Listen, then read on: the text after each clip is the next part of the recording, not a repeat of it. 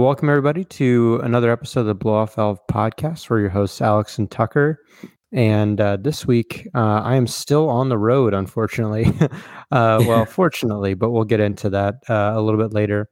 But starting off this week, the Spanish GP this morning at the Circuit de Catalunya in Barcelona, Spain. Coming into it, Hamilton was on pole with Verstappen second. But you actually, I think, were very prescient. You said, that Verstappen actually had a really good line into the first turn because the first turn was a right-hander. Yeah, you're turning in. And that's exactly what happened. He got a good jump. Hamilton got away well too, but Verstappen got a good jump off the line and beat Hamilton to the first corner, got inside position, and they nearly kept it. Yeah, Hamilton basically parked his right front tire between the left front and left rear tires of Verstappen going beyond the first corner into turn two. Yeah, fundamentally, I honestly do not know sometimes how these guys don't hit each other. They are within millimeters. And like we were talking during the race, if you're Verstappen, you've got to get ahead of that silver arrow. And so if it means not that that's necessarily a goal, but if it means taking Hamilton out or causing some wheel damage or something, like it's worth it. Because if both of you have to retire, you're both out of the points and nothing really changes in a way, I guess. But if you give that line up and you let him have it, you're kind of done. Like they just don't catch them once they get out in the free air. It's pretty much game over.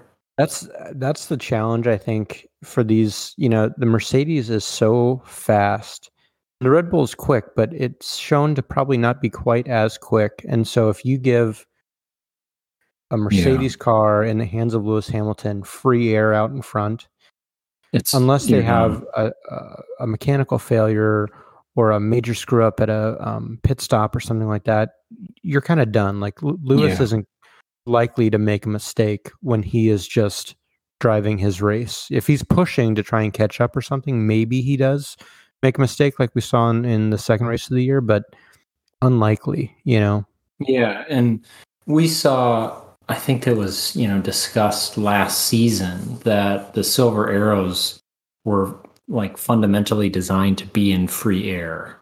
Like they were optimized because they knew there's a very good chance we're going to be out in front. So let's optimize. Once we get that position, the car, all of it is just, designed to optimize that scenario. And they're so like once you let them out there, you're not catching them. I think it's very prescient. They knew that they had the power plant to be out in front, and then they just optimized the aerodynamics and everything else around that to plan to be in free air and use that to the best of their ability. So so Lewis, had a great race going. But Max had the lead after the first turn and really kept it for about 2/3 of the race, I want to say, until lap 43 or 44, and ended up getting passed by Lewis. And that was because Mercedes actually did a really kind of a surprising strategy. Actually, we should back up before that. Yeah. So Max was, do you remember when he looked like he almost ducked into the pit lane? Yeah, it was like lap 22 or 23. He switched off the softs and went to the medium compound tire. Yeah, like Lewis was chewing into it, and chewing into his lead, and I can't remember. Did Hamilton pit before then? I'm not sure. No, so basically Verstappen, like lap 22 or 23, he was up on Lewis by around a second, and Lewis was starting to close the gap a bit. They were both on the softs. Lewis, they had similar tire degradation based on the metrics they were showing during the race, but Lewis was saying his tires were okay to stay out. So Max pitted. They put on the medium compound, and this was when Lewis did another, I want to say like 10 laps or so on the softs. Yeah. And this was actually, I think, I don't know if Mercedes thought that Red Bull was going to do this, but obviously they war game before these and try to get a sense of like what the plan is for the competitor. But it really felt like Lewis was catching up to Max. Max is coming in to the straightaway and was just like, screw it, I'm pitting. Because his stop was long. It was like four and some seconds because guys were running out from the back, it seemed like, with tires. I think that was him. And it was just this doesn't feel planned. Yeah, they came out, I think it was the left rear tire came out late. It seemed like they made a split second decision, and the pit crew, who normally would be sitting there waiting for the car to come in, were rushing out there, as the car's coming in. So yeah, it seemed like they kind of made a snap decision. So Lewis then leads the race. He gets a little bit of a lead going. He pits and puts on has a flaw medium compound. Unfortunately, the Red Bull. Right. Yeah. Exactly. Has a great pit stop. I think it was like 2.2 or something like that. 2.4. Good pit. And so then he's off to the races and gets a lead going again. Has to go through a little bit of traffic to catch back up to Max after he pits, but is able to make up ground pretty easily. Oh, and one of the reasons he really made it up quickly was because even I think coming out of his pit stop, he was still ahead of Max's teammate Sergio Perez, who was kind of languishing in like fifth or sixth, and finished the race in fifth. But if he had been up there to defend Max a little bit, make Lewis work to get around him a little bit, hold him off, maybe things turn out a little bit differently. Yeah, I remember when Lewis came out, I think he was behind by like 27 seconds or something. And he was just radioed in. It was like, where are we at? And they were like, you're back by 27 seconds. But then they were like, but you've done this before. Bono, his race engineer, said we've been here before. And that's, I mean, that experience and knowing he's in a fast car, knowing, oh my gosh, and I mean, not only did he I think he had like 22, 23 laps to catch Max. Yeah. And not only did he catch him before the end of the race, he caught him with like 7 or 8 laps to spare. I mean, he just was absolutely flying, and Max knew he wasn't going to be able to defend. Like, if it was what I said to you, 1 or 2 laps. I just thought Max, in his interview is going to be really pissed and not a happy camper, but honestly, he was almost resigned. Yeah, exactly. That's the word. He was resigned to the situation. Yeah, I think he knew when he saw Lewis pit, and I think he did the numbers very quickly and knew, like, if he was catching up to me, I'm on tires that are going to continue to degrade. I can't pit again. And he's got he's got fresh tires, and he's got an overall faster car. Like, unless he got in an accident or, unless something weird happened, he was always going to catch him. And I don't know that there was really much they could have done. Like, even theoretically, if they'd done their pit stops differently or really pushed for a one stop, I don't know if it would have changed the outcome, honestly. I don't think so. I mean, I think Jensen Button, the interviewer, asked Max after the race, something along those lines, and Max was like, there was really nothing else for us to do. Like, we just don't have as fast a car as they do. So I think Max kind of knows, like, we need perfect strategy, and we need maybe a little bit of luck. We need, traffic. We need him to be stuck in traffic trying to get through cars. We need, or maybe Perez there to rattle the cage a little. Yeah, Perez to defend me, or maybe if I'm trying to make up ground, we need a yellow flag, or he needs some weird permutation to happen, because in a flat out race where nothing really happens, in terms of, crashes or anything weird, the Mercedes is going to beat the Red Bull. I mean, that's kind of what happened today. Like Yep. it wasn't a super eventful race from, there weren't a bunch of crashes. There was a yellow flag for a short amount of time early in the race, but otherwise it was a fairly straightforward race, and the Mercedes just kind of walked away with it ultimately. Yeah, I think they put it well at the end when they said, we had perfect strategy and perfect racing. And Yeah, I when think, both of those Toto was on the things, team radio. yeah, when both of those things happen, good luck. Yeah, it's tough to beat him. I mean, Toto came on the radio to Lewis and said, they had a perfect combination. It was a great drive from Lewis, perfect strategy.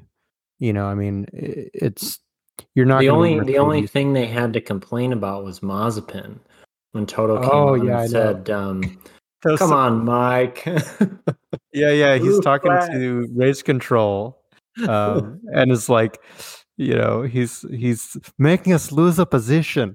That was like the most interesting part of the race.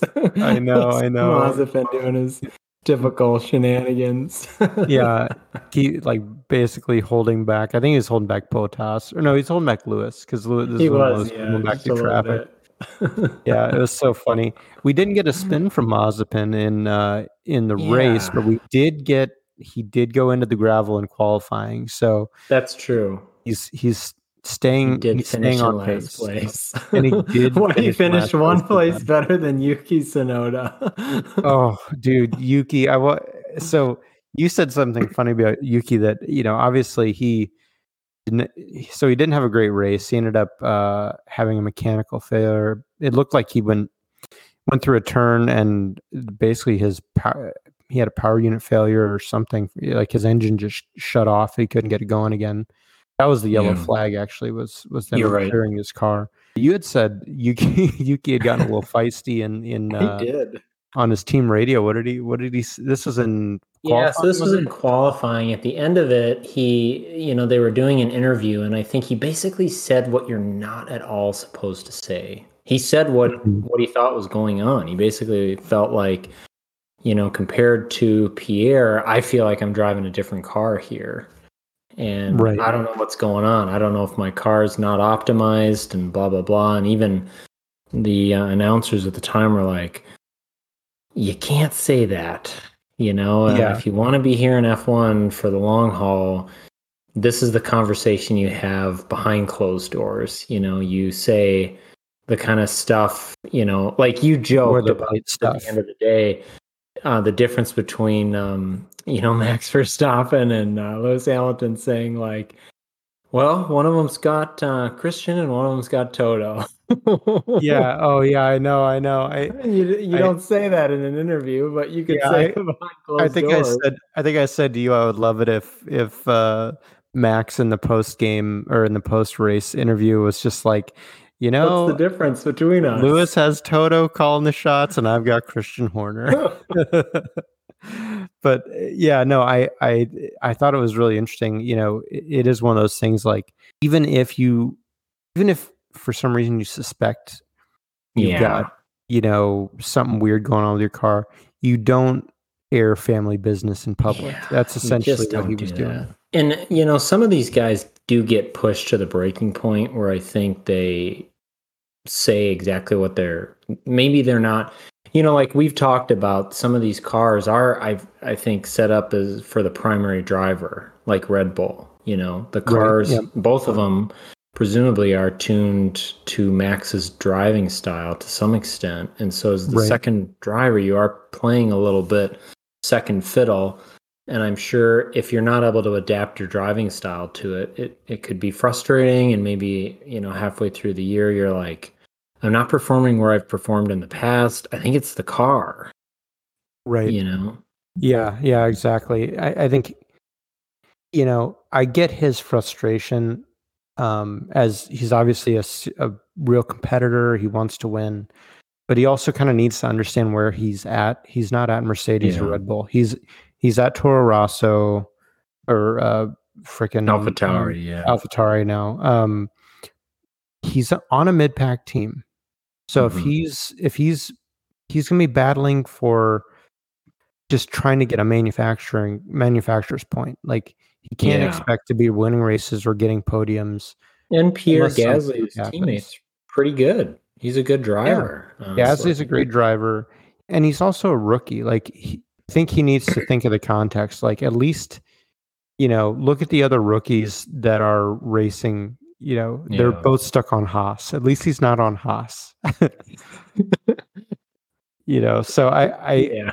I think he just kind of I think it was kind of a rookie mistake on his part to kind of talk about that stuff Yeah. on the team radio, knowing that it's broadcast to the announcers and stuff. So I think he'll learn that stuff. I don't think there's not many Yeah, big I think consequences as a from team it. it's worth a sit down, a little conversation, but it's something to pass on, Let the Yeah, guy prove himself the rest of the season and see what he can do and go from there. yeah, he'll Um, learn. One of the highlights I wanted to, give a shout out to is for our boy Danny Ricardo, Oh yeah, finishing he in had another sixth good place. drive. Good, yeah, good for him. I mean, he beat This out was on the Land. first. I was just gonna say that. Go ahead. Yeah, no, exactly. This is, I think, the first time he's, finished above him, and I think he really needed that. You were saying Yeah, that he really needed a strong finish, and he yeah. got I out there think and he did it. it would have been great if he, could have gotten a third or, pulled a third out of the hat, but that's asking a Yeah, lot, when you've got two Mercedes and two Red Bulls out there. yeah. But I think And finishing above Leclerc in Lando, front of you, who drove the pants off that Ferrari. as usual, like gets more out of that car than anyone has any right to. But yeah, Ricardo had a really nice race, really solid, and I think should do something, good for his confidence, knowing like, hey, on a quick track, on a race Yeah, that wasn't really marred by any weird incidents or yellow flags and stuff, like I beat Lando. So, that's a competitive team. yeah, He's not kind of in the Sebastian Vettel situation of just losing to Stroll every single race. yeah. Yeah. That's so true. That's so true. I honestly, yeah, you said that, and I kind of honestly think Vettel's he's at where I expected him to be. Hmm. I just Yeah. don't think I keep saying this, but I don't think that guy's got the hunger and the fire anymore. No, I hope at this point he's imparting kind of some veteran knowledge and tidbits to Stroll to help Stroll progress in his career, which is what I suspect he was brought in to do more so than like go out and win races. I think Yeah. they wanted a solid second driver. I don't know what they paid for him, but I hope they I hope they didn't way overpay for him. But if he can mentor Lance a little bit, Lance still fairly early in his career in F1, but seems to be a solid driver on his day. And so I agree with you though. I mean, he doesn't. He I mean he finished behind like Kimi Räikkönen today, Yeah. which I Exactly. mean, Yeah. credit to Kimi, like great drive, but like Yeah. why is the Yeah. Aston Martin finishing behind an Alfa Romeo? Like those Alfa Yeah. Romeo should be fighting with the Haas's at the back of the pack. Yeah. And one other person to kind of highlight, George Russell, he finished 14th. So he Right. finished above Latifi. Uh, Giovinazzi, yep, Alonso, Fernando Alonso. Alonso. I don't know Yeah, what happened to him. Like I don't either, I honestly. mean, you He was like making moves at certain points in the race, I thought. So I I don't don't know if he know. got stuck in traffic coming out of a pit stop or like what happened, but like he like Ocon got ninth, which was, is great like manufacturer's points. Yeah, How did Alonso finish 8 I don't positions know. behind him? That's like how the Alpine should not be finishing behind the Alfa Romeos or the Williams. Like that's awful. No, I and he do like that finished both the behind both Haas's Williams. were 2 laps behind everybody.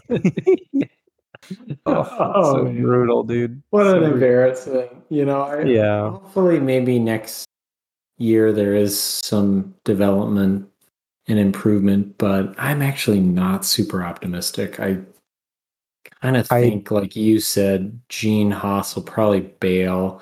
I bet it won't be as good as they want next year, and Gene will just be like, screw it, I'm out. This is insane. I think he is doing everything behind the scenes throughout the. My guess is right now he is working on either getting Mazepin's dad to buy Yeah, the buy it team out. or somebody else. I think he is getting.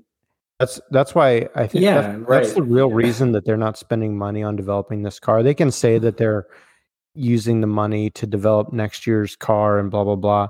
I think Yeah. the real reason is he is not going to throw good money after bad and is like, I'm getting Yeah, out. just listen to Gunther and Gene's conversations on Drive to Survive. You Yeah, know, after you'll hear him yeah, be and that like, was last "Oh, season. Gene, no, it's the money is accounted for. We're gonna fix this." Yeah, It's yeah, like I we've think been doing this for 3 years. yeah, I think he just realized like he's not I getting have really been. anything out of it anymore, and like you know, that's the challenge too. Is like if you're the main sponsor of your own team, then you're Yeah, literally footing all the bills. So if you're not making much money, yeah, they're not high enough in the manufacturer's standings to be getting much of the TV revenue or anything like that. And so, they're in a bad spot. And it kind of reminds me, it's like an old saying, like, how does a rich man become a poor man? Go racing. Um, and I think, Gosh, and I that's think, really so true. yeah, I think Gene's probably hemorrhaged good, probably a sizable minority of his net worth into this Yeah. team, and it's just there's no return. So I don't know. Yeah, and they have a lot of, unfortunately, at this point, a lot of like negative momentum, Yeah, there's a and they're lot of kind of a laughing negativity stock of surrounding. the track.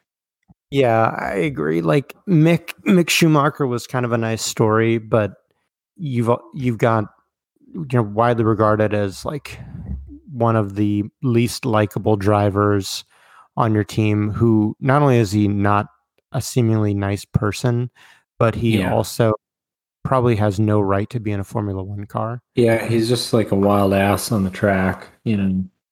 Yeah, so it's hard to see any positive light for Haas in this. So I think he's just going to be gone, and it'll be the Ural Kali, you know, Yeah. team or Team Mazepin after this. Yeah, basically. um, but good race. It was fun. Yeah, it was a fun one. Yeah, it was good.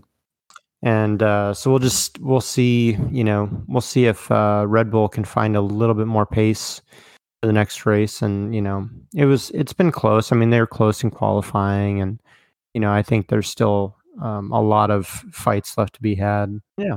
So So with that, wrapping that up, why don't we hear a little bit about your road expedition at this point? yeah. So the reason that I am still on the road. So we got back from our trip to Florida yesterday. And today I took the RS to a small town in Wisconsin called Elkhart Lake, uh, which is notable, one of the best racetracks in the country, Road America. And it's a really lovely little town. I mean, it's exactly what you'd expect of a small town in Wisconsin. It's very pretty, a lot of trees, a lot of little small diners and restaurants. But I'm here for a high performance driving course that's happening over the next 2 days. Really, kind of as a way for me to get to kind of see what my car is capable of, not capable of what it's doing, but like see what Yeah. my upper limit is, and kind Yeah. of really learning car control. And I've never really had any formal like teaching in terms of car control, especially of a Yeah. high performance car. A So serious high performance car at that. right, yeah, exactly. And so I figured before I like got a little too brave on a backcountry road and put it into a hedge, I should learn how to drive the thing. Um, so that's going to be what I'm doing over the next couple days. Tomorrow is kind of the level 1, which is, I think, a lot of classroom discussion and like racing theory and car control theory and stuff. And then also though there's some like practical stuff too. I think we do like a solemn course and a skid pad and stuff like that with instructors. And then the second day is kind of the level 2 course, which is more advanced techniques. And also, I think the day culminates in a 3-lap kind of lead follow session of the full Road America circuit, which should be really epic. I've been watching YouTube videos of like in-car like Porsche 911 Cup cars going around Road America, just kind of seeing the track. It's a very high-speed track. The straightaway is like a mile long, like the front straight. So they supposedly you can get up to like 150, 160 on the front straight before you hit the braking zone for turn 1. So it should be pretty exciting. The thing that differentiates it from a lot of the other small Wisconsin towns, though, is you can definitely tell there's a fascination with racing. The little hotel I'm staying in has a bunch of racing themed posters up in the room. Very cool. There's like a couple of different gas stations that have like 110 octane racing gas. There's a big, it looks like a retirement community at first, like a bunch of like kind of townhomes or condos, but each one has like 2 huge garage spaces. And I realized it's like a like a vacation condo for you people for you in your car. Yeah, for you in your car, for racing enthusiasts. So it's and the hotel I'm staying in currently, the little small parking lot out front has 3 Porsches, including my own, as well as a Ferrari. And so it's something else is Sweet. going on. It's not your usual bed and breakfast. So so the plan is next week we'll kind of recap my experience with it. It's the first high performance driving course that I've done, and I can kind of get into not only talking about what the course is like, but I'll also kind of talk about what I did to prepare for it in terms of, do you need track day insurance? Do you? That's a good point. All those sorts of things, and talk about some of the costs involved in that. Just to give people an idea, so that this sort of stuff, unfortunately, is expensive. It's an expensive hobby to get involved in, even if you're just running like a spec Miata. But so that'll be the plan for next week's podcast. But kind of teasing it this week since I'm just here and excited to see how it goes. Yeah, sounds good. Looking forward to it. All right, man. You got anything else to add for this week? No. All right. Well, thanks so much, everybody, for listening. We'll be back next week. But in the meantime, we're on Instagram at the Blow Off Valve Podcast. It's a good place to follow us, ask us questions. You'll get notifications when the new podcast is up. And if you have any questions or show topics you're interested in hearing about, it's a good place to talk to us. And until then, we'll see you next week.